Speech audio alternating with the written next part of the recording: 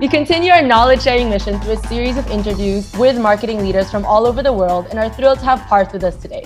Hi, good afternoon, Ali, and thanks for having me here. My name is Parth Patel. I am the Vice President of Marketing for the Kerry Group in Asia, Pacific, Middle East, and Africa. And we are an Irish organization in the food ingredients industry. Can you describe the role of a Vice President of Marketing in one word and why? That one word for me would be growth. And in the business-to-business industry, we are talking about a fairly consolidated list of customers that we work with. Even though we are in the food and beverage industry, it's still a fairly consolidated list of customers. And for me, as a marketer, it's all about understanding the customer needs. It's about the strategy that we have. It's about the demand generation activities that we have linked to our strategy. And then it's about the customer experience, all of which these four things should lead to only one thing, which is business growth.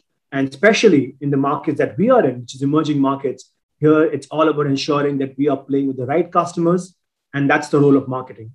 What current challenges are vice presidents of marketing facing right now? In fact, 2 months back, I was in a round table, and there were other marketers that were with me in that round table, and they were from different industries, from travel, retail, from food, IT, etc. And I was just basically hearing them speak about what are the key issues that they were facing.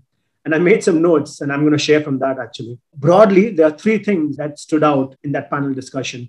Number one was an age-old problem that would be measuring ROI of the investments that we make in marketing. And I was surprised to find it's a real problem for me in B2B, but I'm surprised to find it was a real problem even for the B2C marketers. So measuring ROI turned out to be the number one. The second one, and more so now than ever before, is ensuring the retention of talented marketers. We all know that after the COVID crisis, the job market is actually quite warmed up, and there are plenty of opportunities out there, especially in startups. And a lot of the young people in my team find those kind of areas to be much more interesting than working for an established organization. So I would say retaining talented marketers is definitely number two. And the third one, I would say, is identifying the next trend that can take your business up another level. So what's the next big thing around the corner, which is coming up, which is not visible to everybody? But if you as an organization can know what that is, and if you can line up accordingly, then that's basically what will help you win and grow in the market, especially in these emerging markets of China, Indonesia, India, the Middle East, which are rapidly evolving.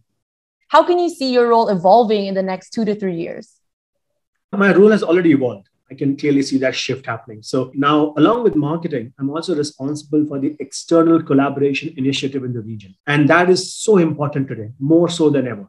I don't believe any organization can be insular and win. You got to open up. You got to think ecosystem. You got to bring in partners in, and you got to work together as one team. Sometimes you even have to work with the competition to get things done. It's absolutely okay. I don't think this mentality existed even 10 years back. So I would say opening up, looking for the best partners, bringing them into an ecosystem, and making sure that you use that expertise, you use that knowledge to identify the next big product, the next big trend, the next big set of customers that will help us, in my case, to provide sustainable nutrition to more consumers. So I would say the biggest evolution has been in this thinking, which is much more open-minded than what it was a few years back. And I think the pandemic has played a huge role in that thought process. What career advice would you like to share with other vice presidents of marketing? So I would say careers are not linear. They never are, and more so now than ever. Sometimes you need to side move. I would say a move which you believe is not really a promotion, but something that gives you a different skill set. And that's what I tell my team every time. We have a career framework in Kerry, and that framework is basically a guide. It's a tool. And that's what I tell my people that, look, this is not about you moving up every 2 or 3 years. It's about what kind of experiences are you willing to take? What kind of skill sets are you trying to develop?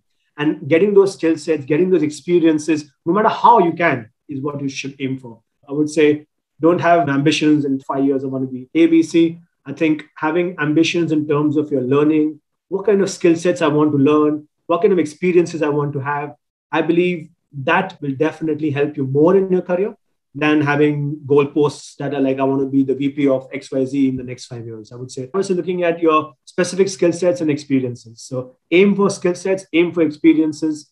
And if you get that right, you will enjoy yourself and the promotions and everything else will fall in place. I think this brings us to a close. It's been a pleasure speaking with you, Parth, and I'm looking forward to the next catch up. Thank you so much, guys.